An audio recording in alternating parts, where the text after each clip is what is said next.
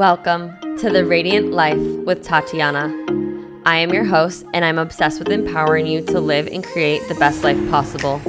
I'm a master mindset coach, breathwork facilitator, and a passionate little Latina who loves sharing the magic behind your subconscious mind and energetics. If you're looking to uplevel your mindset, learn all about spirituality and manifestation, and to be inspired in making a change to embody your best self, you are in the right place. My goal is for you to see and unlock your limitless potential, to have the tools to break free from the chains holding you back so you can create and live your most radiant life. I am so excited to have you here listening today. Now let's dive into today's episode. Hello and welcome to the Radiant Life podcast. Today's episode is so informative, and I believe every single person needs to hear it. I had the privilege to interview Leehe, Negri, who is a licensed mental health psychotherapist, and we cover so much. We talk about the difference between coaching and therapy, how to find a good coach or therapist, what to look for, but we go so deep into understanding what is trauma. We hear this word get thrown around a lot, and we really want to break it down so you can understand it, not only at a scientific level, but also a way that you can digest and understand what traumas you may have. And she covers a little bit on her story and how she helps clients heal from depression, eating disorders, trauma, so that they can feel empowered, free, and liberated within themselves again. Leehe is a licensed EMDR therapist. So this is a specific technique that she shares in depth on how it supports her clients in healing. And we even talk about how it compares to the work I do within MER and ways for you to move through trauma, move through healing, how it impacts your life, how it impacts your manifestations, and just so much more. There's so much beautiful wisdom coming from her, and I truly hope it inspires you to look within, maybe seek guidance in the right way, and live your most radiant life. So without further ado, let's get into today's episode. Hello, everyone, and welcome to another episode on the Radiant Life podcast. Today is about to be good, and we're about to go in depth because I have Leehe Negri here, who is a licensed mental health psychotherapist. She helps adults heal from trauma, depression, eating disorders, and so much more, as her main objective is to help guide her clients to cultivating self-empowerment, wisdom, and liberation. And I know because we were just chatting a little bit and I was like, well, let me press record because we're about to go into so much good, juicy things for you guys here. But welcome. I'm so happy to have you here. Thank you, Tatiana. I'm so happy to be here. I'm excited for today's conversation. Me too. So before we get started, as we almost did right before we recorded, tell those listening a little bit of who you are, what you do, and kind of like how did you get into what you do now? Yeah, totally. So just like you said, I'm a psychotherapist. And for those of you who don't necessarily know what a psychotherapist is, it's just a fancy way to say we're mental health therapists or mental health providers. So in order to be mental health providers, we need to go to graduate school and pursue training and education in clinical psychology, mental health awareness, resources, and any type of specific strategies and treatment modalities to help clients heal from mental health disorders. But it doesn't necessarily just have to be for mental health disorders or any diagnoses like that. Therapy is an amazing tool and an empowering tool to help anyone with really any struggles. So even though in its origin, it comes from psychology and the idea of helping those who really struggle with clinical diagnoses such as clinical depression or clinical anxiety or bipolar disorder, schizophrenia, etc. Mental health therapy is really a great modality for anyone who struggle with just general life struggles, maybe relationship issues, maybe lack of skills or struggles with being able to problem solve around any areas of life, career, personal, relationships, etc. So it's that idea of meeting you where you're at and helping you achieve your goals to help you achieve your fullest potential. I love that. I love all of that. So how did you get into that? Like, what did you know as a kid? That's what you wanted to be?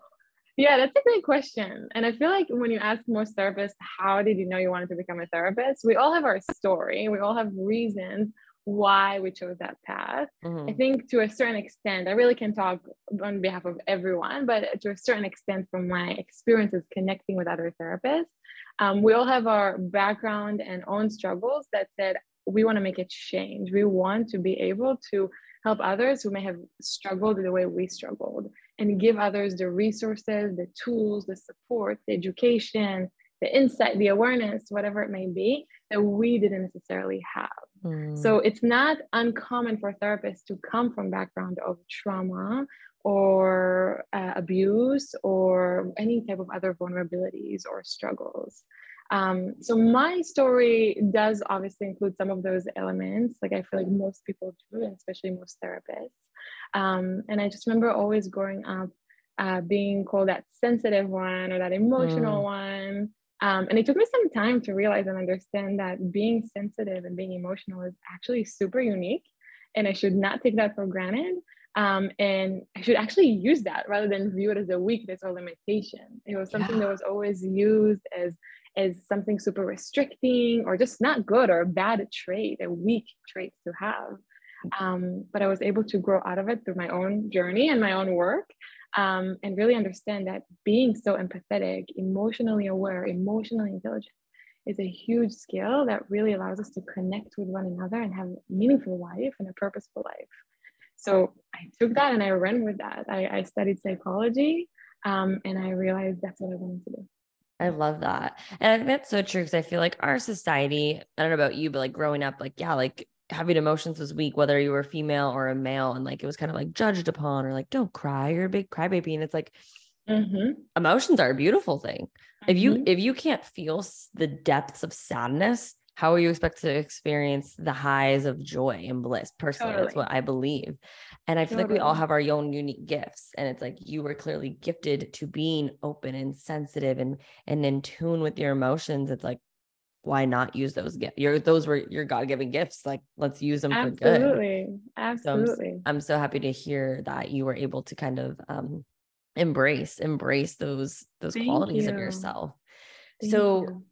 psychotherapist, I want to go a little bit more deeper into that, like some of the tools that you have, because I saw that I know we've talked about like my background's in NLP, and so Mhm. I do different like approaches. So I guess let's first start into let's distinguish the difference between coaching and therapy, because I feel Yeah, that not many people truly understand the difference of like what they could use support on, and sometimes it could be this or that or this and that. um what's your intake on the difference between the two? totally, totally.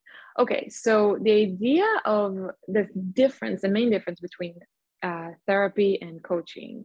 Um, Coaching is going to be something that's more short term and more specific compared to therapy or psychotherapy. Again, we're going to use psychotherapy and therapy interchangeably. They essentially mean the same thing. Psycho means of the brain or human behavior and study of the brain, and therapy is that. So coaching is going to be very specific.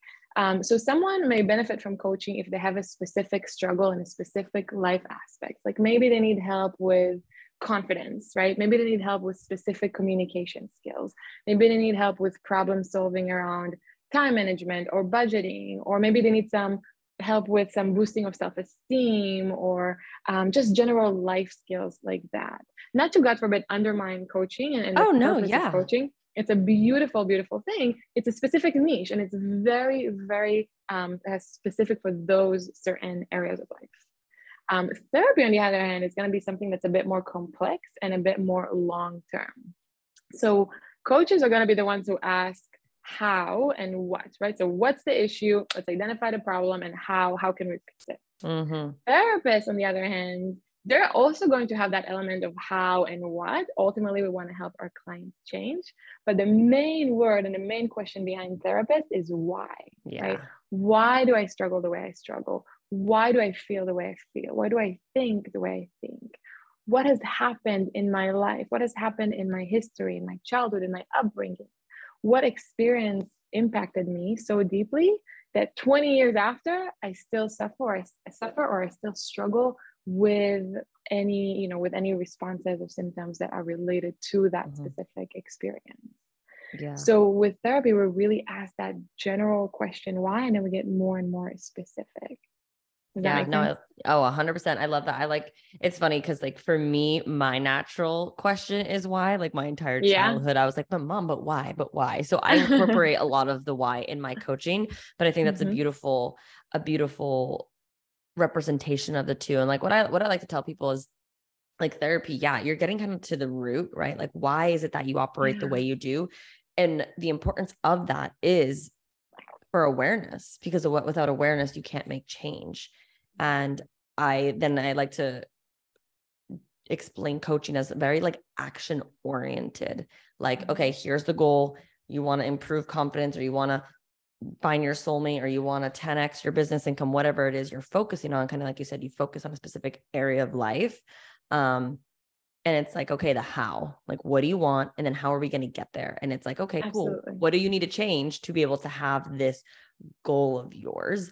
Yeah. And then sometimes during that coaching, you got to figure out the why of like, well, why are you scared to do this? Is there an emotion? Is there trauma? Is there negative belief? Exactly. Right. And Yep, exactly. that's where therapy can come into play. And that's why I like to say it's like, it can be this and that. That doesn't always have to Yep. be this or that.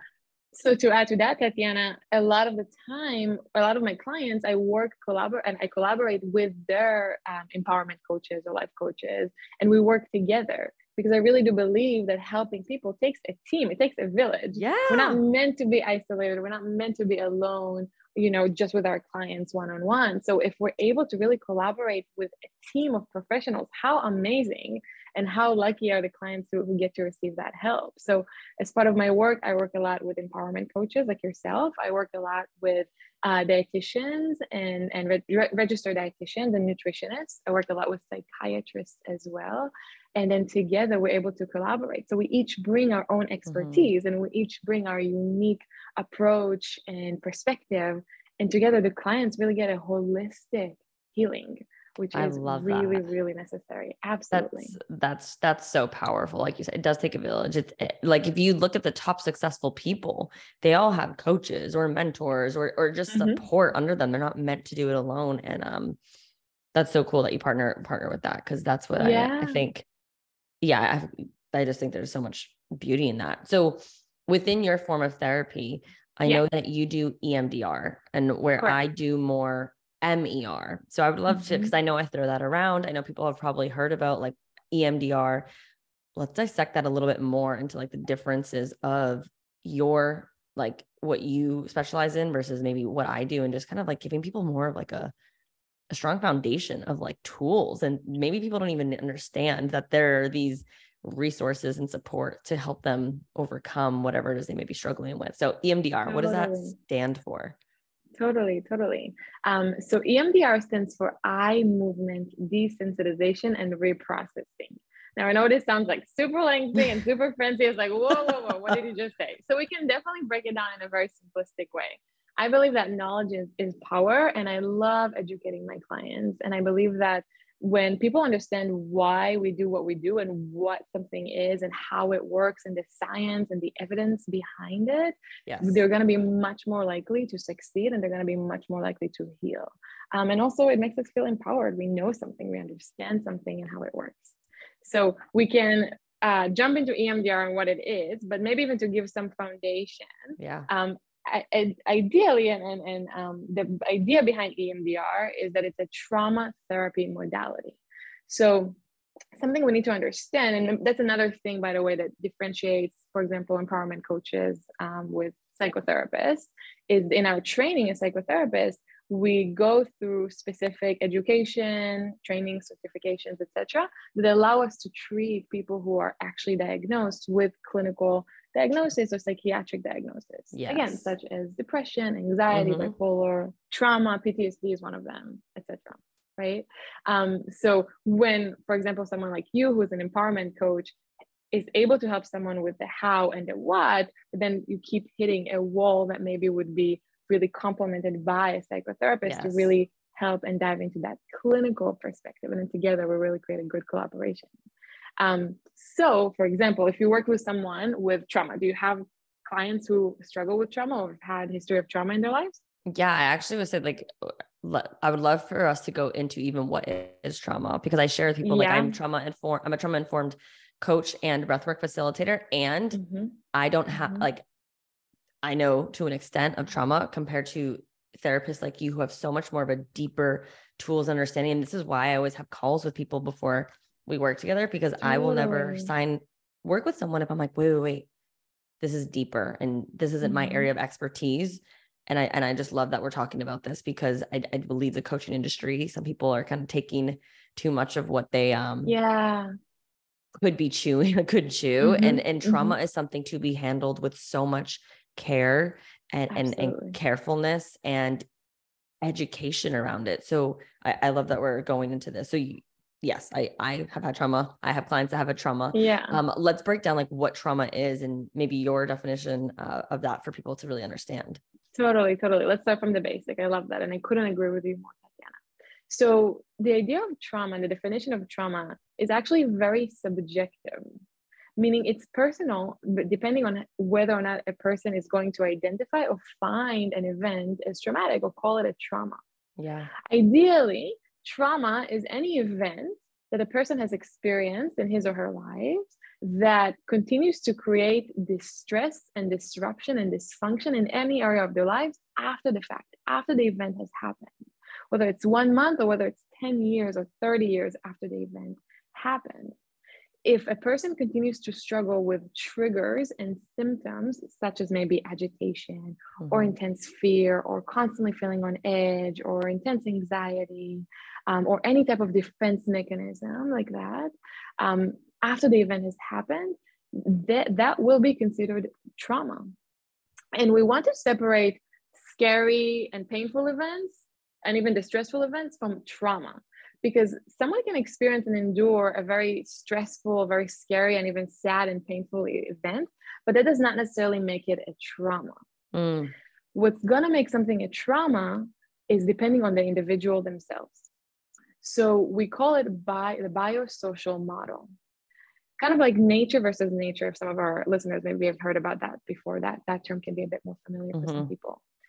The idea that we have different components within us that are going to make it more likely or not, whether or not an event is going to be registered in our brain and experienced as a trauma.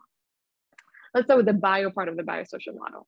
So the bio part has to do with the biology, right? So what is someone's genetics predisposition, right? What is someone's brain development?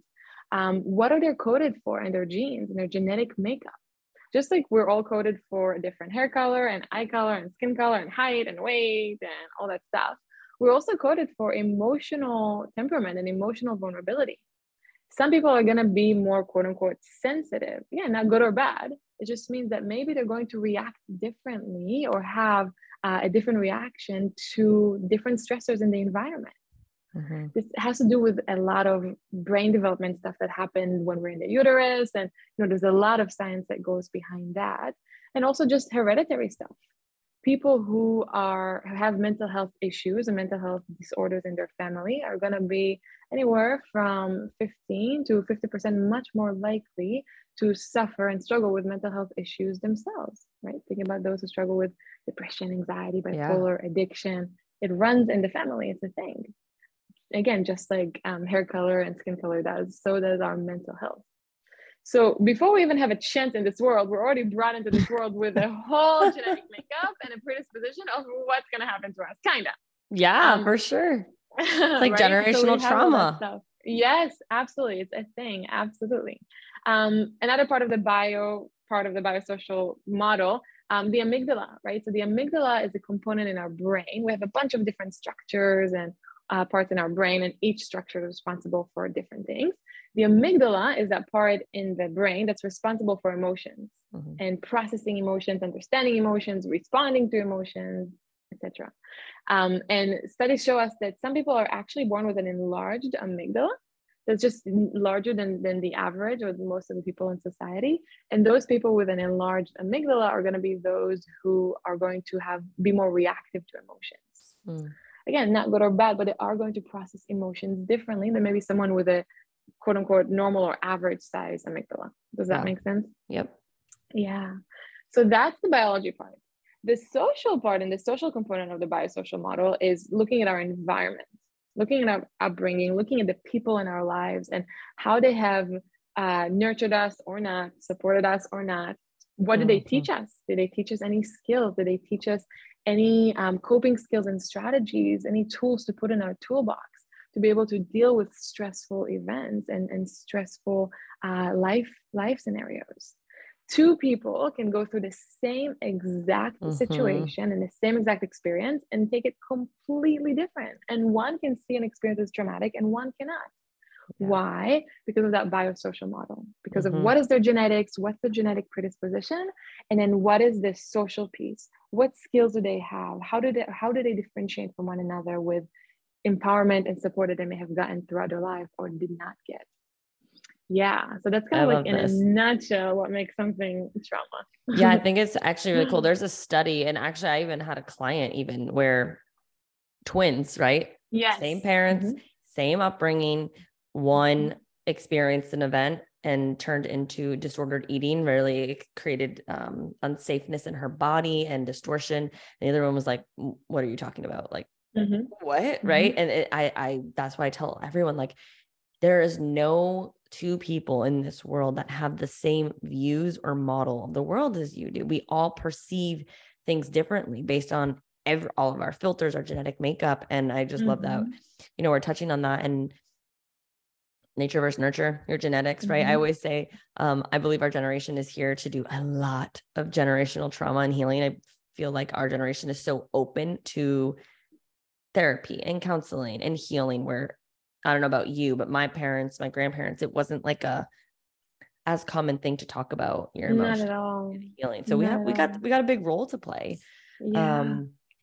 And one thing I just want to note, because I know we're talking a lot about trauma, and like you said, you know, it depends on the individual, right? Yep. And I never want anyone listening to this to compare their trauma in the sense of like, oh, but somebody had it worse than me, right? Trauma is trauma, though. That was still your experience. Exactly. Yeah. And, you know, just because so for example, like a parent's divorce can be traumatic for some people, while others, it could be like, no, it was beautiful. What are you talking about? Right. Absolutely. And that's not to compare somebody who's been mentally, sexually, verbally abused for years. I mean, trauma is trauma. And when we can not undermine our own trauma, because then we're kind of like sweeping it under the rug and we're not addressing our own trauma because we think it's not as big as other people's. Completely. You're doing yourself a disservice, right? Have you and experienced when we minimize our traumas? Absolutely. I'm so happy you're bringing this point up, Tatiana, because I see that all the time with my clients. A lot of the time people they minimize their traumas and their experiences, and they say, oh, there's no way that's trauma. Yeah. No way. You know, I wasn't, God forbid, raped or, you know, kidnapped or physically abused or anything like that. And people would minimize it because they think that trauma needs to be this big thing that we hear about on the news or see in movies. And this has to be this crazy intense story. And that's not the case at all. Again, trauma is any experience that someone has endured that continue to create significant disruption and distress in someone's life after the fact. That's all it comes down to. Yeah. So trauma can be bullying. I was just about to go there. Yeah. That's trauma what I experienced. Can be divorce. Yeah. Separation. Our own breakups, not just parental, but just going through breakups. That can be traumatic, right? Yeah. Traumas can be a painful memory that we have with a family member where they made a specific comment that completely shifted the way we think and feel about ourselves. Yeah. Right. So it doesn't have to be these quote unquote big, intense things that we usually think about when we think about trauma. Yeah, no, I love this. Because for me, I mean, I had a lot of anger. That was my kind of protection mechanism or my trigger, my emotional trigger. I would go right into anger and lash out. And, you know, some of it has to do with, like, for example, like, you know, I did get bullied as a kid and there was so much pain and anger for some of the things that people said. And you're like, wait, that whatever, you know, you may hear what they said to me or what I thought it and not think of it as traumatic, but as a child, I created that meaning. And so I love this because, like, you know, with therapy, it's like, okay, well, why do you respond that way? Or why do you act that way? And you're able to kind of go deep. I love asking the question why. So I love that we're here doing this. Yeah. Cause it's, you probably have experienced it with clients and they have these light bulb moments and they're like, holy shit, this is why That's what I the way live I for. do. That's why I live for. And that's why I love what I do, to really have clients achieve that epiphany moment and that aha moment. It's so satisfying. Yes. Yes. It is, it's like juicy. And it's funny because like sometimes I don't know about you, but like I can like see it, but I don't want to tell them. I just want to like guide them to being like, Totally. so do you now see how this correlates? And they're like, oh my God. Absolutely. It's really important to let our clients put their two and two together, because if we do that for them, we may miss them, and we may not, they may not be ready in that moment to see that or to make that insight. They may still struggle with maybe denial or avoidance. So even though we may be, as the professionals, able to see it very clearly, it's not our job to just call it out and point it out. It's our job to guide our clients and help them get there themselves, and doing it as patiently, as it needs to take, and just as with comfort and support and love. Absolutely. Yeah. And I just want to make a point on here, because I've spoken to so many women and men who've worked with counselors, therapists, and coaches. I'm not going to just label one person as quote unquote bad, but there is obviously malpractice in any area. And so if you find a coach or a therapist who is just telling you what to do, or you're coaching them, it's scary. Some of the things I've heard, I was like, I felt like I was a therapist to my therapist today. Like, I want this just to be a little not segue, just like a moment in time. Like,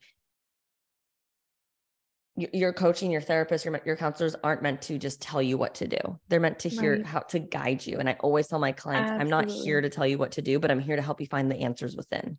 And if you're working with someone who doesn't make you feel that way, full permission to find someone else, because there are good therapists and coaches out there. And at least I'm going to speak for the coaching industry. I believe there is a lot of malpractice in the coaching industry at this moment in time, because it's so deregulated. And I've seen a lot of malpractice coaches re-traumatizing clients because they are not skilled enough, educated enough, or their ego is coming in and they're just kind of telling them what to do because of their own experience. And so just something I want to share that just was on my heart is just to whoever you're working with, make sure your body tells you, your gut is will tell you, and it's okay to find someone else. It's okay to figure out somebody who's a better match, because oh my goodness, when you find a therapist or a coach or both who is on your side and is for you, it's like soulmates, right? And like on your level. Yeah, like magic fucking happens. And so I just wanted to share that. I don't know if you have any 2 cents on what I just said, but I'm so happy you brought it up, but you nailed it. It's absolutely true. Unfortunately, there are bad and disqualified professionals out there in all areas, in all industries of life, not just in the coaching and therapy, but specifically for what you and I are familiar with. That's absolutely right. And unfortunately, I get a lot of clients who have had really bad experiences in therapy, and my heart goes out to them, because thank God they were able to say, okay, I'm going to give it another shot, and another chance and try it again. Yeah. And then we're able to do really amazing work together. But that makes me think about, what about all the other people who never try to call another therapist, right? Yeah. Who had this bad experience and they say, you know what, like therapy is just never going to be good, or coaching is never going to be good, because look at what happened to me with one person. Yeah. So I've for had clients say like listening. Yeah. And I've had clients say like, well, I tried therapy once and it didn't feel good. I'm like, oh, you didn't learn how to ride a bike in one session. It may not be the right fit.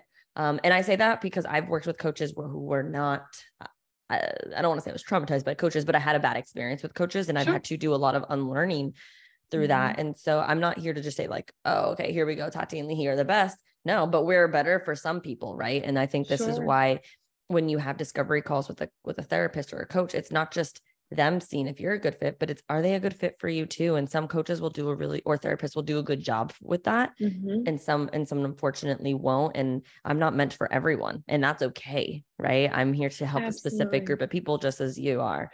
Absolutely. Just the thing I think it's important to talk on, because I don't think people want to address that. It's not always a good fit. I appreciate that so much. Therapy and coaching, it's not one size fits all. And it's really crucial that we find the professional that aligns with our values, with our lifestyle, with who we are, and will meet us where we're at. And I really encourage clients and people out there to, when they call a coach or a therapist, go ahead and interview them, right? Yeah. Ask them, how can you help me? When I jump on consultation calls with potential clients, I always make sure that I listen to them and I ask them what their goals are, and then I address how I will be able to specifically help them achieve A, B, C, D, whatever goals they have mentioned. I come up with an action plan right then and there, just to give them an idea, right? I introduce my personality, I share with them how we can work together. So it's super, super important that people understand that it's not a one size fits all, and we really have to find that expert that clicks with us. Yeah. It's like, your partner in life. You're not going to fall in love with every male or female out there, right? There's certain people that click. So it's the same. You vibe with people and you vibe with, you don't. Okay. Coming back into, so we understand what trauma is, and everybody has trauma, most likely some form of it, whether it's a big T, little t, and not to discredit or minimize your trauma. So let's kind of go back into EMDR, because I know people are probably like, wait, let's bring it back. What is that? I know it was a good segue though, because it was important to kind of like pin that and note that, but yes, let's bring it back. So going back to EMDR. So again, EMDR is a trauma therapy modality. Something we have to understand is that as therapists, when we go to our graduate school and our doctorate degrees and all that stuff, and we get our trainings, we don't get training in trauma therapy. Trauma therapy is actually a niche and it's a specialty. So when we go to school, we get our trainings and certifications in general therapy, right? So how to help clients heal from the general stuff, such as depression and anxiety, not to minimize those, but just to understand that this is going to be what most people experience. But for anything specific, such as eating disorders, which is another one of my specialty, or trauma therapy, right? Those things are going to be specific niches and specific routes we need to pursue if we want to help people who struggle with those struggles and those symptoms. So the way I like to explain it, it's kind of like you have your primary care physician, right? You go to your general doctor and then they just do the general stuff, vitals, blood work once a year, making sure everything is good. If you need anything specific, you go to a cardiologist or a dermatologist, right? Or a gynecologist. These are going to be your specialty doctors because they specialize in a specific niche. Same thing with therapy. So it's super important for our audience to understand that not every therapist is going to specialize in this case, we're talking about trauma, so trauma therapy. And if you are looking for someone and you do want to find a therapist that will help you heal from your trauma, you have to make sure that they are trauma trained and trauma certified. And it doesn't have to be EMDR. I am passionate about EMDR. I will always root for EMDR, and I'll explain why in a second. But any modality that's legit, right? You can even Google it and make sure it's legit, it's evidence-based, it's real. As long as it's trauma therapy and the therapist has an experience with that, then you should be good, right? Yeah. So that's very, very important to understand that. So that's kind of like the first point. So EMDR is a trauma therapy protocol or modality. And the idea behind it is very, very fascinating because it's purely based on how our brains work when trauma is registered in our brain. So I'm going to do some science and some education on that, if that's okay. Yeah, go for it. So when we all have our processing system in our brain. Earlier in our conversation, I talked about how the brain has different structures, right? We talked about the amygdala. There's another structure in the brain called the AIP, the Adaptive Information Processing System, but we're just going to call it a processing system. And the processing system, we all have it. And the goal of it, just like the name suggests, is to process information. So there's just so much stimulation and different things that are happening in a given day, in a given moment, that we need to be able to take that stimulation, process it, and put it aside and store it in our memory box, or else we would literally get so overwhelmed, and we will not be able to handle or function anything. So that's the goal of the processing system. That's the job of the processing system. It takes information and stimulation from the environment, it processes it, and then it puts it away in our memory box. And then when we ever need to retrieve that information, then we'll be able to just dig in and then bring that back, right? Yeah. But the goal is to be able to put information aside so we can continue to stay focused, right? So right now, Tatiana, you and I, we're making eye contact, we're nodding our heads, right? We're moving our hands. Our processing system of both of us, they're turned on and they're taking that information and they're putting it aside. There's no significant distress that's happening here. If anything, it's a very pleasant and enjoyable conversation. Yeah. So if I were to ask you, Tatiana, what movie did you watch last night? Or what did you have for lunch yesterday? right? It's not at the forefront of your mind, but if you needed to bring that information, your processing system will retrieve that from the memory box and bring that back. Yes. So far, so good. Mm-hmm. Okay. So that's the processing system. Sometimes we go through experiences that there's a lot of stimulation. It's not a typical conversation or a typical lunch or a typical movie. Maybe this is an intense situation. Maybe we're going through a car accident and there's a lot going on and we're stuck and we're coming in and out of consciousness. And all of a sudden we see flames and we're just trying to fight for our life. Our fight flight mechanism is turned on. And now that creates disruption in that processing system. Mm-hmm. So the processing system is very functional and very effective if there's no distress happening whatsoever. But if there's a little bit of distress or there's intense experiences that are going on in the moment, that will disrupt the processing system. It doesn't make it impossible, the processing system, to store the event successfully, but it makes it more difficult.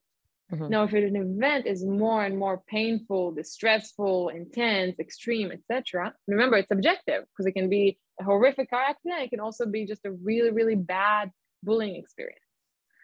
If there's significant distress that disrupts the processing system from processing the event and the memory, that gets in the way. But the processing system has to keep going. So the processing system takes that event in that memory, puts it in that memory box. But now it's been put in the memory box in a very, what we call, unsuccessful way. It wasn't processed successfully because there's a lot of distress associated with it.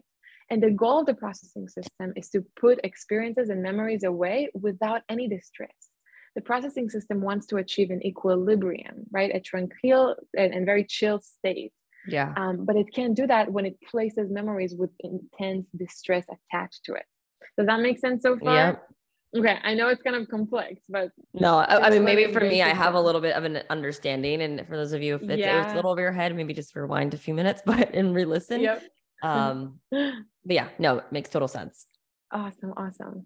Okay, so now the question is, well, what happens when the processing system, quote unquote, failed or was not successful in being able to put that memory or that event in the memory box without any distress?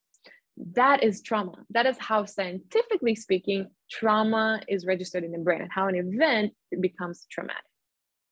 So EMDR comes in. So EMDR has been out since around the 80s.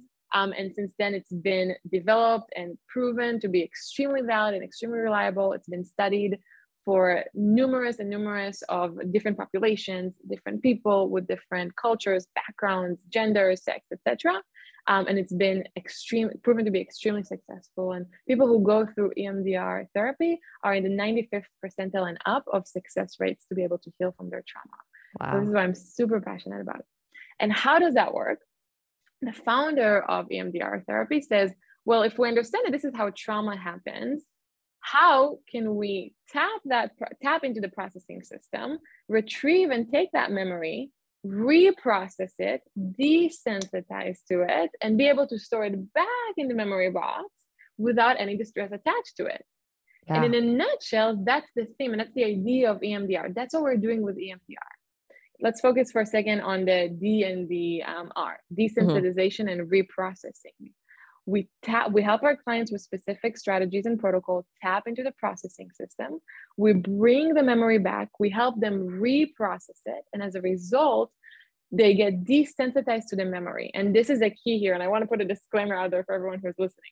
We're not robots. We're not machines. We cannot erase or delete, press the delete button and erase memories and experiences. We will never be able to do that. But what we can do is we can desensitize ourselves to it and make sure that we don't have these trauma responses. So if I do think about this awful bullying experience, I don't shut down and go into severe mode of panic. Yeah. Or if I do think about the car accident that I went through, I don't get into a panic attack or have an intense level of anxiety every time I even think about being behind a wheel or driving the same road I took when I got into that car accident. That's the idea of trauma therapy. It doesn't help us delete memories or erase them because we literally can't do it. But what it does, it helps us heal, where we can no longer need to learn how to cope with it. So how do I cope and what are the tools to help me with panic attacks? Sure, that's great. That's amazing. But I want to help you not get panic attacks. I want to help you not shut down or break down every time you perceive a threat or perceive invalidation from someone, right? We want to take those reactions and those trauma responses, and we want to create a healing for them, and not just coping skills, because coping skills are great, but they're not enough. Yeah, you got to get rid of the root, right? You gotta do the healing of it versus just kind of like putting a Band-Aid over it. You nailed it. Bingo. Absolutely. I love that. So my curiosity, I've never done EMDR. Definitely, like, I've always been interested. Is it one session? Is it something that do you work with clients like on a one-off, or is it like, okay, we do it, but then there's follow-ups to it? Like, how does that work? Great question. So let me answer that. Let me explain the E and the M part of the EMDR, Perfect. the eye movement, and then we'll explain how that works in the length of sessions. So originally when EMDR was created, the founder said, well, how can we tap into that processing system, right? How do we do that? It's done through eye movement. Mm-hmm. We call it bilateral stimulation. Bi stands for two, and lateral is side to side. So studies show us that if we create bilateral stimulation within our bodies, we're able to tap into that processing system. And when we do that, we can go ahead and retrieve any memories and any experiences and reprocess them, and ultimately desensitize ourselves to them. So originally EMDR and the bilateral stimulation of EMDR was done through eye movement. So the client would sit in front of the therapist, and the therapist would move their fingers from side to side. And it's not hypnosis. That's important to understand. It's different. Hypnosis is a completely different modality. So the therapist would move their fingers from side to side, and then the client would go ahead and follow their fingers with their eyes without moving their head. So essentially, every time the eyes cross over one side of the bridge of the nose to the other, that creates that bilateral stimulation in the brain. Wow. And when we do that, when we have our clients move their eyes from side to side while we ask them to think about those certain events, those certain traumas, and guide them in specific part of the EMDR protocol, which is specific questions and specific strategies and skills, that creates that reprocessing, which ultimately would lead to the desensitization. But since the 80s, EMDR has developed. So it no longer is necessarily just done through eye movement. That is the classic and the traditional, the OG way of doing that. But bilateral stimulation can be done in any way. So the way I like to do it with my clients is through what we call the butterfly hug or tapping. So essentially you'll take your thumbs and cross them over, and then you will tap one palm of your hand on one side of your chest and the other, just like that. And that creates bilateral stimulation. You could also do tapping on one thigh and the other, or on one knee and the other, right? People can do it through audio. So maybe they can wear headphones that do one sound on one ear and one sound on the other. You can follow a light or a dot on a screen, anything that would create bilateral stimulation. Yep. Before COVID, when I would see clients in person, I would give them handles, and those handles would send vibrations, nothing painful, just kind of like when your phone goes off. And then it would go from one hand to another, buzzing from one hand to another. That's bilateral stimulation. That's so cool. Yeah. So that is how we are able to tap into that processing system. To answer the question of how long does it last? So it really, really depends.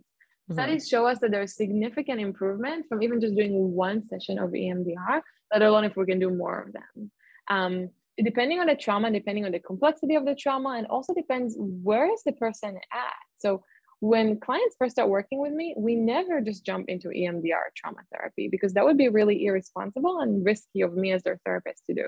Yeah. As a therapist, I have my clients' best interest in mind, and I gotta make sure I'm keeping them safe. So I need to get to know them and understand the daily stressors and struggles, and make sure they have enough coping skills, just like we talked about, which are good, they're essential, they're vital. We need coping skills.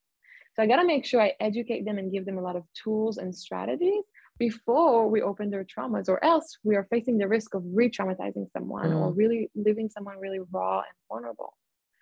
So it really depends on the situation. But for example, if someone struggles with what we call a single episode trauma, which maybe it was one event and one experience, maybe rape, for example. Someone was raped once, right? Or maybe someone was bullied just that one time and it wasn't a recurring thing. That can essentially be something that can be completed within a month to 3 months. So maybe meeting once a week for 45 minutes or 90 minutes, doing double sessions could be really helpful too. And that's something that can really be healed within anywhere from a minimum of a month to up to a couple of months, 3 months even. Wow. If someone has a history of much more complex trauma, that will of course take longer. And it really, again, depends on what their trauma is.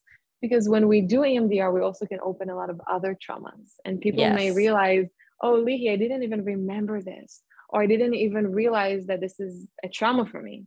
And then we Yep. end up working on those things too, right? So yes, the therapy work extends a bit longer, but it's all necessary and beneficial. Yeah, no, I love that. And I think it comes to the point of like, for me, like my practice, like my coaching, even though I don't, I work with trauma, but it's not like what I'm focused on. I can handle it as it comes up, is like, I don't just do one-off coaching or one-off breakthrough session, because Totally. it's not a magic pill. It's Like, not realistic. yeah, No, like no. think about how much pain or how much you've been operating in this old operating system for how many years, however old you are. Like one therapy session, one coaching session ain't gonna cut it, right? And so I love Exactly. that Exactly. you're explaining that. And I think it's important to know, like, yeah, every body is different, and healing is different for everyone. It's not like the same thing, and everyone has different traumas, right? Different meaning. And that it can open up more. And I think that's like something that I don't think people fully understand, that like, wait, where did this just come from? Like, I thought I was healing. Why am I feeling more emotion? And I was like, well, sometimes it's your body's way of feeling safer to kind of process the other trauma you had that it suppressed because it was too painful, or you didn't have the coping tools to move through that. Right. Totally. Totally. Absolutely. I love that. I love this. I think it's so cool. I want to experience EMDR. I'm so interested because I do MER. So have you heard about Please that? tell me more. Tell me more. Yeah. So MER is mental and emotional release. It's from NLP. So what's it called? Richard Bandler, the mentor I learned from, him and his dad kind of really supported in creating NLP. He's been doing it for like, he's Dr. Matt James. But anyways, so they labeled it as MER, mental and emotional release. And it's an alternative therapeutic approach where we're working with negative emotions, sometimes trauma, limiting beliefs. And, sometimes that's PTSD, sometimes that's like a phobia, but essentially all the same thing, right? Like they're all like very highly charged thoughts, feelings, and memories. And it's based on the premise that our subconscious mind has a timeline, and that, when we close our eyes, our subconscious mind doesn't necessarily know time. Like it really is. And so it's allowing us to, it's in it such a different way, but go back into that time and releasing that emotion or that decision to that belief, and doing healing on such a subconscious level. Obviously I could go way more deeper into the studies, but very similar thing. And again, proven studies of 100% success rate for those that were clinically depressed. And it's releasing, like you kind of said there, it's not erasing it, right? It's healing it. It's removing that emotional charge, the sting from that memory, from the event. And it's pretty much based on the premise that our subconscious mind just has this timeline. Have you guys, like, how much in therapy do you guys work with the subconscious? Oh my gosh, absolutely. All of it. Yeah. All of it. Okay. Yes. Yeah. I didn't want to make assumptions here. No, that's a good question. I mean, Sigmund Freud, which is the father of psychology, Yes. he was all about the subconscious. This is the origin and the birth of psychology. It's all from the subconscious, right? It's all from that subconscious mind. And EMDR actually connects really well to that, because we're retrieving memories and experiences that have been so traumatic and painful that our brain completely suppressed and pushed it so far into that subconscious mind that we think we no longer are aware of, but it continues to affect us every single day of our lives. So with EMDR, we tap into the subconscious mind for sure. And that's why a lot of the time when I work with clients, so much more comes out, that it wasn't just that one experience or that one trauma that originally brought them into therapy to begin with. Yeah. And I think this is just a really cool point that, like, I mean, I can't speak on one is better than the other, right? I've never experienced EMDR. I think there's a beautiful amount of different resources and tools to help everyone heal that may resonate with them more, right? And I just think it's more of an encouragement of, like, it's not this or that. It's what works for you, right? Like some of my clients like Absolutely. love the subconscious timeline healing work.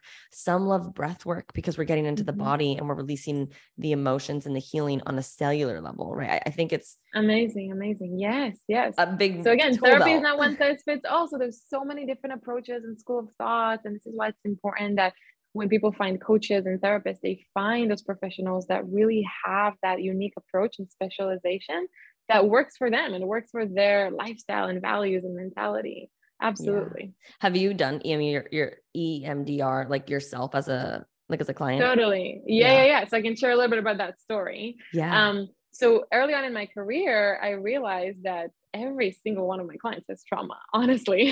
Again, because trauma is subjective.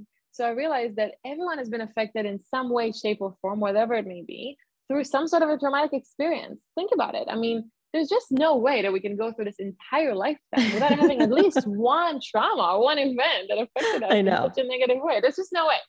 So I quickly realized the demand in the field because I wanted so deeply to be able to help my clients, but I knew I wasn't trained and specialized in it because, again, it's not something they teach you in school. You have to pursue that.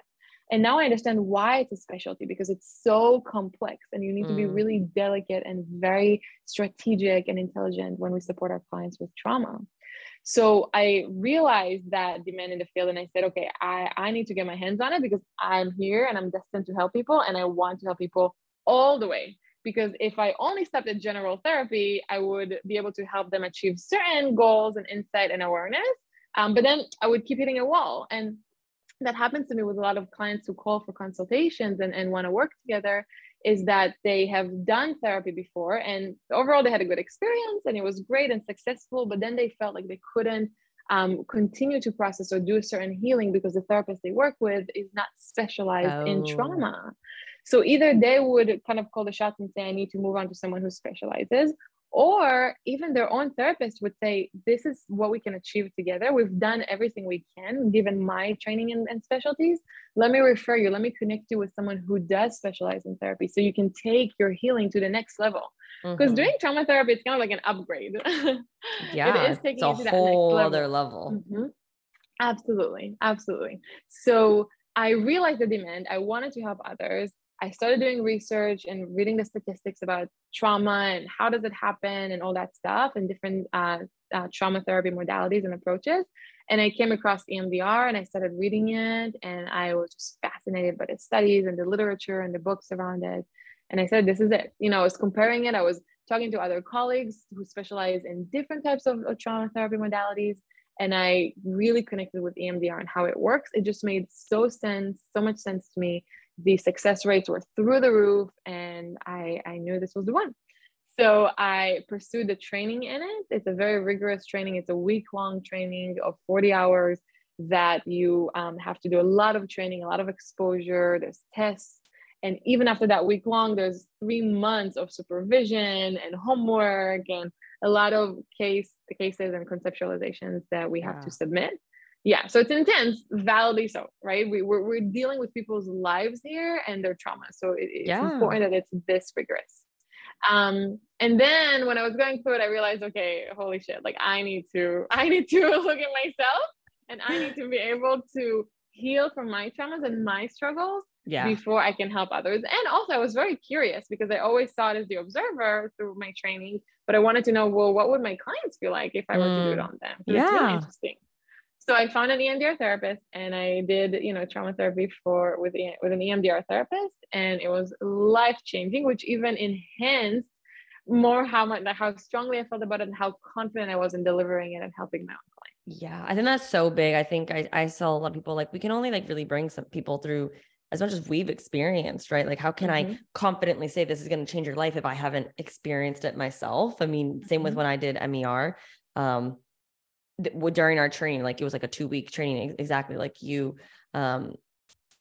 We had to be the client at one point because we have our own Yes. shit and traumas to heal Oh, from. totally. But then it Totally. gave you that confidence, like, holy cow, my Mm-hmm. life has just completely changed. I have to share this to more people with that confidence and knowing. Uh-huh. Um, so cool. That's awesome that you had a really good Yeah, experience around it. absolutely. Definitely, I'm very curious. I really want to experience the difference. I'm actually having a breakthrough session today. Like I'm the client, because I just Oh, love to cool. constantly go deeper and deeper in just different areas of life. And I just think Yeah. it just, I think, enhances like us as we continuously learn in our, not only our education, but just as being students and Mm-hmm. experiencing it ourselves. Self-awareness is so important for life. So important. Yeah, well, that's so cool. That must have been such an amazing experience to be like, Mm-hmm. wow, Very let me unique. let me Very. go inside. What do I have? What's the shit I need to heal from? Totally. We're humans too, right? Therapists. Again, just like we started our conversation, there's a reason why we chose to be therapists, right? So Yeah. we gotta fix that and we gotta heal from that before we can help others. Yeah. And I think it's cool because it's like, okay, cool. You're walking the talk, right? I've unfortunately met a Mm-hmm. lot of people that just talk the talk. But like Mm-hmm. if you don't walk it, how can you expect your client to do it? I think it was Buddha, my mentor says, is it Buddha? Or someone who was like, this woman said, tell my son to stop eating sugar. It's so bad for him. He's like, okay, come back to me in a week. And in a week, she brings her son back and he looks at him. He's like, okay, son, stop eating sugar. And she's like, why couldn't you have said that last week? And he's like, because how can I tell him to do something that I haven't even done myself? Right. Wow, Like cool. coming Mm-hmm. from more of a wisdom, like embodied place versus just me telling you. There's Yeah. a different energy to it. And I think that's important when it comes to this line of work, my belief. And But clients, yeah, totally. And clients know that. Clients can tell when when you're BSing them or when you're just not didn't do the work yourself. They know, they feel the difference in the energy. So when people truly feel understood and heard, that's when you can make that connection as a professional with them, whether it's again a yes, coach or a therapist. the And trust. that's the goal. Exactly. That's the goal. If there's no rapport, if there's no alliance between the therapist and the client, we can't help them. Yeah, I love that. Mm-hmm. So we've talked a lot about trauma and like some resources and healings.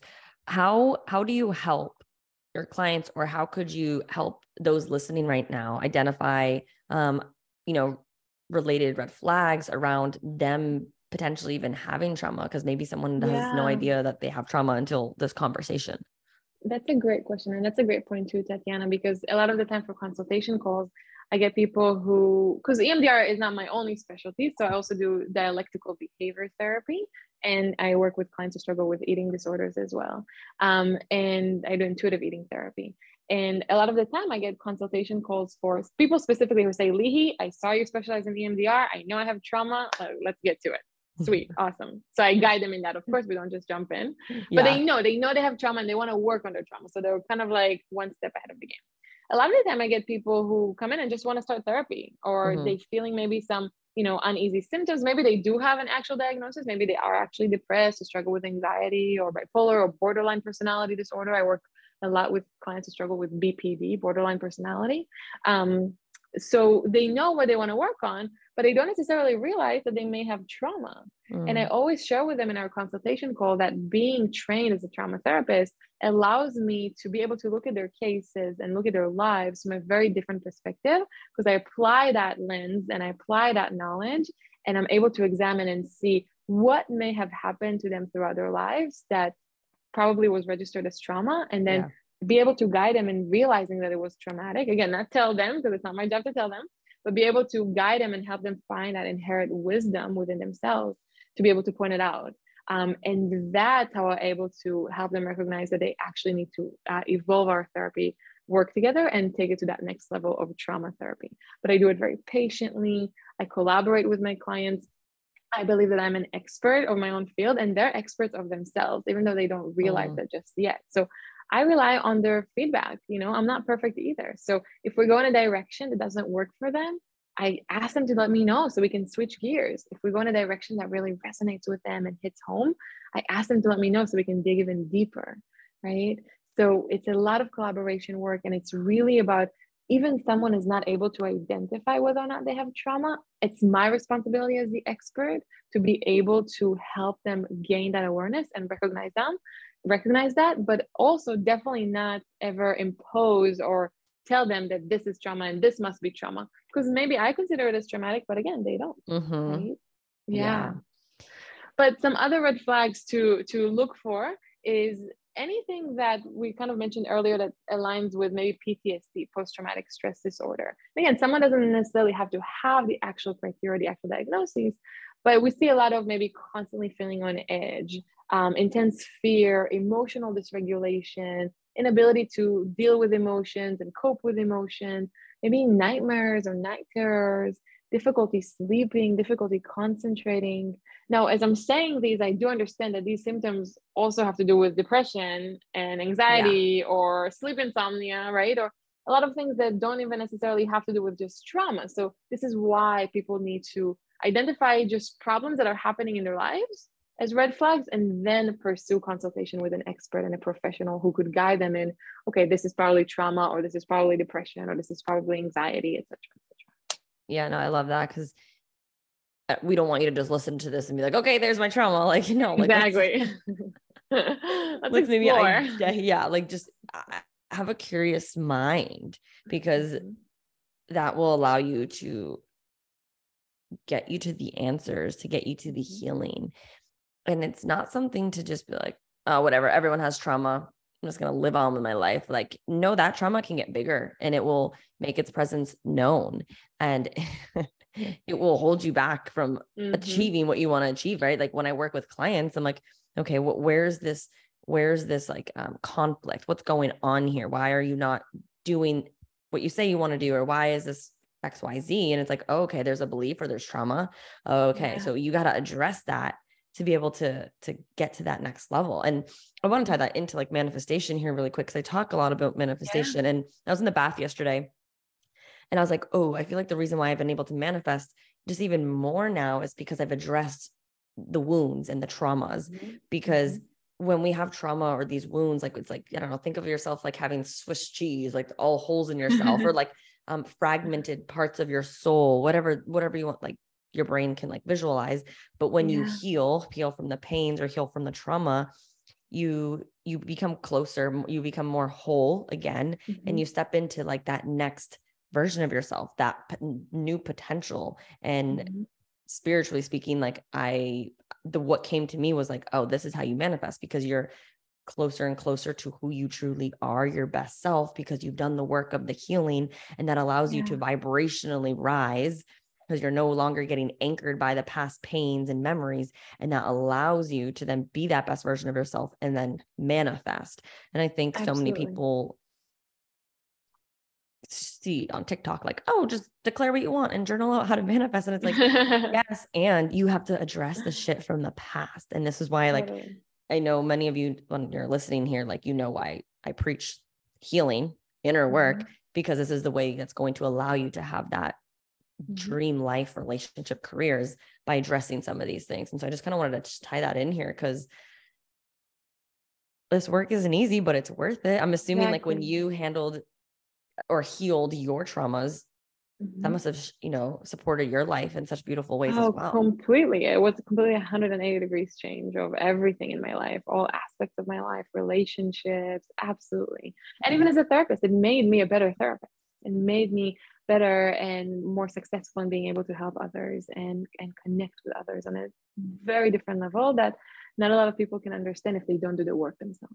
Yeah. And I think it's just like, you deserve to feel happy. You deserve to feel free. You don't have to have that, whatever, even if it was a small bullying moment or a really like very heavy event, you deserve to be free of it. You don't have to carry that. And I think that's a really big message I want everyone listening here. And I know that's what you do, because that's the work you do as well. It's like, this isn't yours to carry anymore. And it's time to do the work so you can be free from those chains, because they aren't you. It's just something you experienced. That doesn't mean you have to like drag that along your entire life. Yeah, absolutely. Absolutely. I love that. What would you say are your specific habits for healing, dealing with emotions that come up for yourself now? Yeah, absolutely. That's a great question. The way I look at healing is, again, very subjective. And this is something that I find in therapy a lot to come up. Just like we define trauma is subjective, healing is subjective too. And we've touched base on that earlier too. What works for one person may not work for everyone. So it's really about doing that self-exploration, and you don't have to do it alone. ask for help and ask and educate yourself and ask the questions and do research on what is out there that has helped people, and will that help me, and can that work for me? For me, the biggest thing that's ever helped me is therapy. I would lie if I said, anything else but therapy. If it weren't for therapy in my own work, I would not be where I am now, and I would not be able to help others the way I have. So going to therapy, being able to even balance that out with coaching, being able to really make time to invest in yourself, which is the best investment we'll ever make, the one that we make in ourselves. Being able to take the time once a week, every other week, just to do this work with a professional that can guide you and support you in that healing, in my opinion, is the foundation, is absolutely the foundation. And then the work and the healing really happens outside of therapy, right? I always tell my clients, we meet once a week for like less than an hour. There's absolutely no way that we can transform your life just 50 minutes every week. That's how long sessions usually last. The work and the deep work and the heavy work happens outside of therapy. So I always give my clients, depending on the person and the situation, tools and homework or things to reflect on, or activities to engage in the 6 days that we're not meeting, so we can continue to build on the insight and the epiphany that we're creating in session. So for me personally, things that have worked is a lot of self-care, prioritizing that self-care and prioritizing balance. I do really well with routine, and it's a shared, human universal thing. I'm not the only one. So routine is something that really works. And again, don't compare your routine to other people. When someone's routine may not look the same as yours, but it doesn't mean that your routine is not effective or successful in making you heal. So engaging in routines that are helpful, engaging in self-care activities. And when I talk about self-care, I always let my clients know that I don't talk about, going to a spa day once a month or getting a massage once a month. I talk about real self-care every single day, without undermining or underestimating the impact that it can have on us. So how can we add pleasant moments in the daily and mundane things that we already do, right? Can I play my favorite playlist while I'm cooking dinner? I hate cooking dinner. I'm not enjoying it, but I have to because I'm trying, to feed myself and nurture myself, and et cetera, et cetera. What can I do? It's something that I do every night. What pleasant event or activity can I add to that? Maybe I play my favorite playlist. Maybe I put, my diffuser on, right? Maybe I put the background my favorite show, right, and let it play. Maybe I call my best friend or a family member or my partner and talk. How can I add pleasant experiences to these mundane things that we already do, right? I love that. And that is my kind of key for healing and success. I love that because yesterday I dropped an episode. It was really quick because I didn't listen to it, but it's like the truth on self-care. And I like debunk these BS myths. So like self-care isn't getting your nails done or getting, new hair extensions or I don't know, like a face mask. Like those are forms of, taking care of yourself, but that's not true self-care. That's not addressing the emotions or the pains that are going on. And like true self-care is the healing work and that love, cultivating that love within yourself to be able to feel that freedom. And, so I love that you pointed that out because see you guys, I'm not the only one that says that. Absolutely. And investing in yourself, like you said, like I made another podcast episode right before this was you're just validating everything I'm saying. You are the best investment, right? Because there is nothing without you. And I hear so many people saying like, I can't even afford therapy right now, or I can't even afford this. And I'm like, yes, I can see that. And I can also see that you're buying Starbucks every other day, that you're buying all these books that are fictional. You're doing this. Okay, cool. So if you can't afford investing in therapy right now, how can you afford, maybe like you said, like bringing pleasant moments into your life, or listening to podcasts, or reading a book that actually is supporting you, or getting resourceful and saving your money. Don't go out for drinks on the weekend and pay for your therapy session, because at the end of the day, what is it costing you not addressing your pains or your problems or your behaviors? It's going to cost you a lot in the long run. Absolutely. Yes. Great points. It just got a little spice because I hear that excuse a little too much. And like you said, my first form of healing back in the day was therapy. It was, I was forced into therapy when I was a teenager. I didn't love that. But then eventually I found some relief after talking about what was going on internally. And then I continued that throughout the years, which then obviously guided me into who I am and where I am today. And therapy has been super healing for me. Coaching has been. Obviously I do breath work, which has done wonders for me, but it's not about, oh, this works for Tatiana or this works for Leehe. Like, it's going to work for me. No, find what works for you. Right. Yeah. I mean, a big part of Embrace Your Radiance, which is my group program, is I share a lot of different tools and techniques and healing modalities. And I share it all, not for them to add it all into their routines and get overwhelmed. I share it, be like, give this a try. How did this feel? Right. Different options. Yeah, absolutely. Yeah, maybe one day it's this, but maybe another day it's that, right? But it's like, how can you, like, you bring your clients, how can you add more tools into your tool belt and acquire more coping mechanism tools for your future? And that's really what it comes down to. Totally. Because different situations will require different tools and different skills in coping. Oh my God. Yeah. Like if I'm feeling angry, I don't always like sit down in meditation. I allow myself to put on some music and I like move that anger energy out.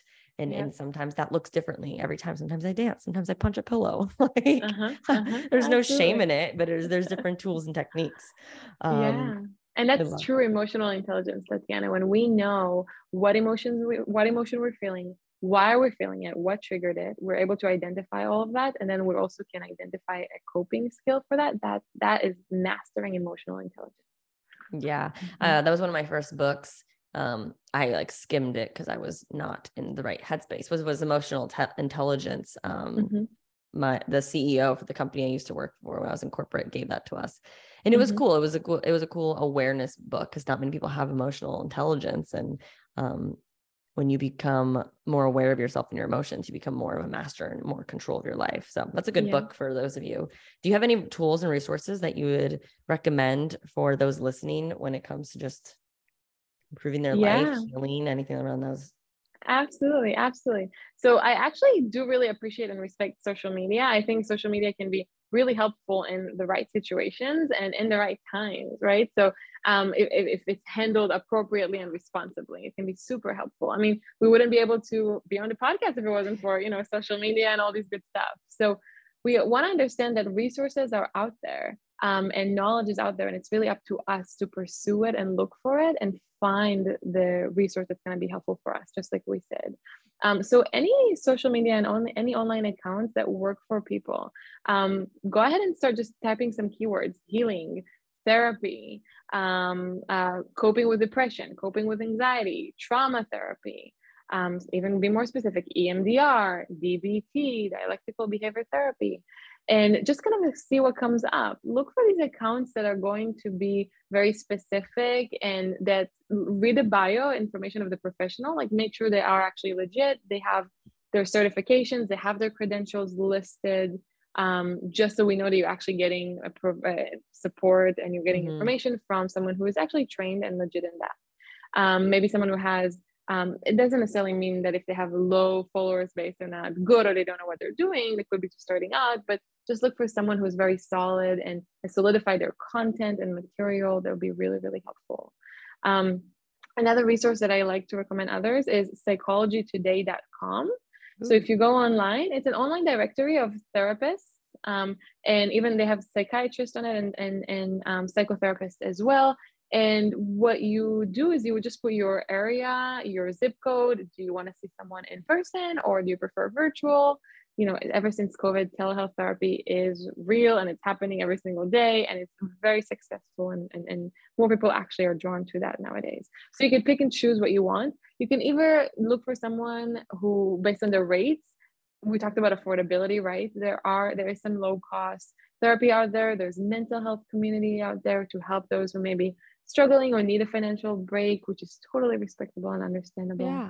So we can filter through that. You can go ahead and read therapists and their bios and their information. You can see videos and photos they have. And then you can even schedule a free consultation with them. So for example, I'm on psychologytoday.com myself, and people, by reading my profile and seeing my bio, they're able to feel like they can connect with me, and then they can go directly to my website and schedule a consultation. So that's another great resource to see kind of get your toes wet a bit and see how to go about taking that first step.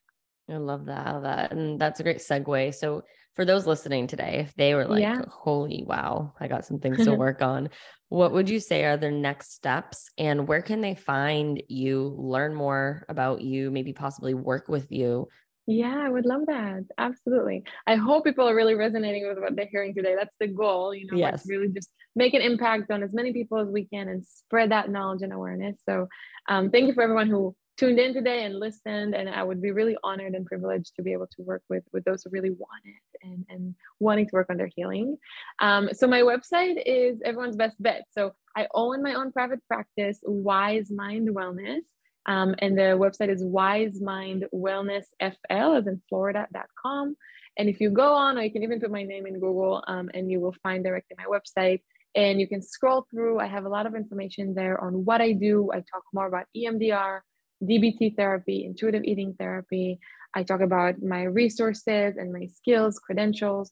I have even online testimonials and reviews. I have videos. I have some other podcast episode on my website too. So go ahead and check that out. And if you're happy with what you like and what you see, scroll all the way down to the bottom, and there is a contact sheet that you can go ahead and fill out. And then it goes directly to my email, and I'll see it and I'll respond right away. And I'll go ahead and schedule a consultation. So we'll hop on the phone. It's a complimentary 15 to 20-minute consultation where I get to really hear your goals and what you're looking for. I share even more about myself and how I can support you and help you in the best way. We make sure that we vibe well and we're a good match. And then we take that to that next step. And I do everything very patiently with lots of comfort and support. I'm really meeting the clients where they're at. I love that. I love that. And I'll put all of everything, links. Yes. All the information down below in the show notes for everyone to have an easier way to find your website and find a way to contact you. Well, thank you so much for being on. Do you have any last words, anything on your heart, anything else you want to share to those listening? Yeah, it's never too late to take the first step. So just by listening and tuning into today's podcast, that was the first step. Just by taking a deep breath and telling yourself that you can do this and you can help yourself, that's the first step. Submitting an email, making a phone call. Never underestimate the power of just taking that first step, because without the first step, nothing else will come after. So thank you everyone for listening. It was so much fun, Tatiana. Thank you for your time and all the insight and feedback. It was really cool. I love that. Thank you. And thank you. Yeah. If you guys enjoyed this, please screenshot it, tag both of us on Instagram. If you have questions, reach out to me, reach out to her. Maybe, if you want a part 2 episode and go in a little bit more deeper on a specific topic, let us know. Love that. Let's do it. We appreciate you guys so much for listening. We hope you enjoyed and valued so much. And I will see you all on the next episode. Thank you so much for joining me. Thank you, Tatiana. Thank you so much for tuning in today. If you enjoyed today's episode, please be sure to share it with me and write an Apple iTunes review so I can keep the good stuff coming your way. If you aren't already following me, you can find me on Instagram at Tatiana_Couto. Make sure to tag me in any posts that you share. I love and appreciate you so much and cannot wait to connect with you in the next episode. In the meantime, go out and radiate your light into the world.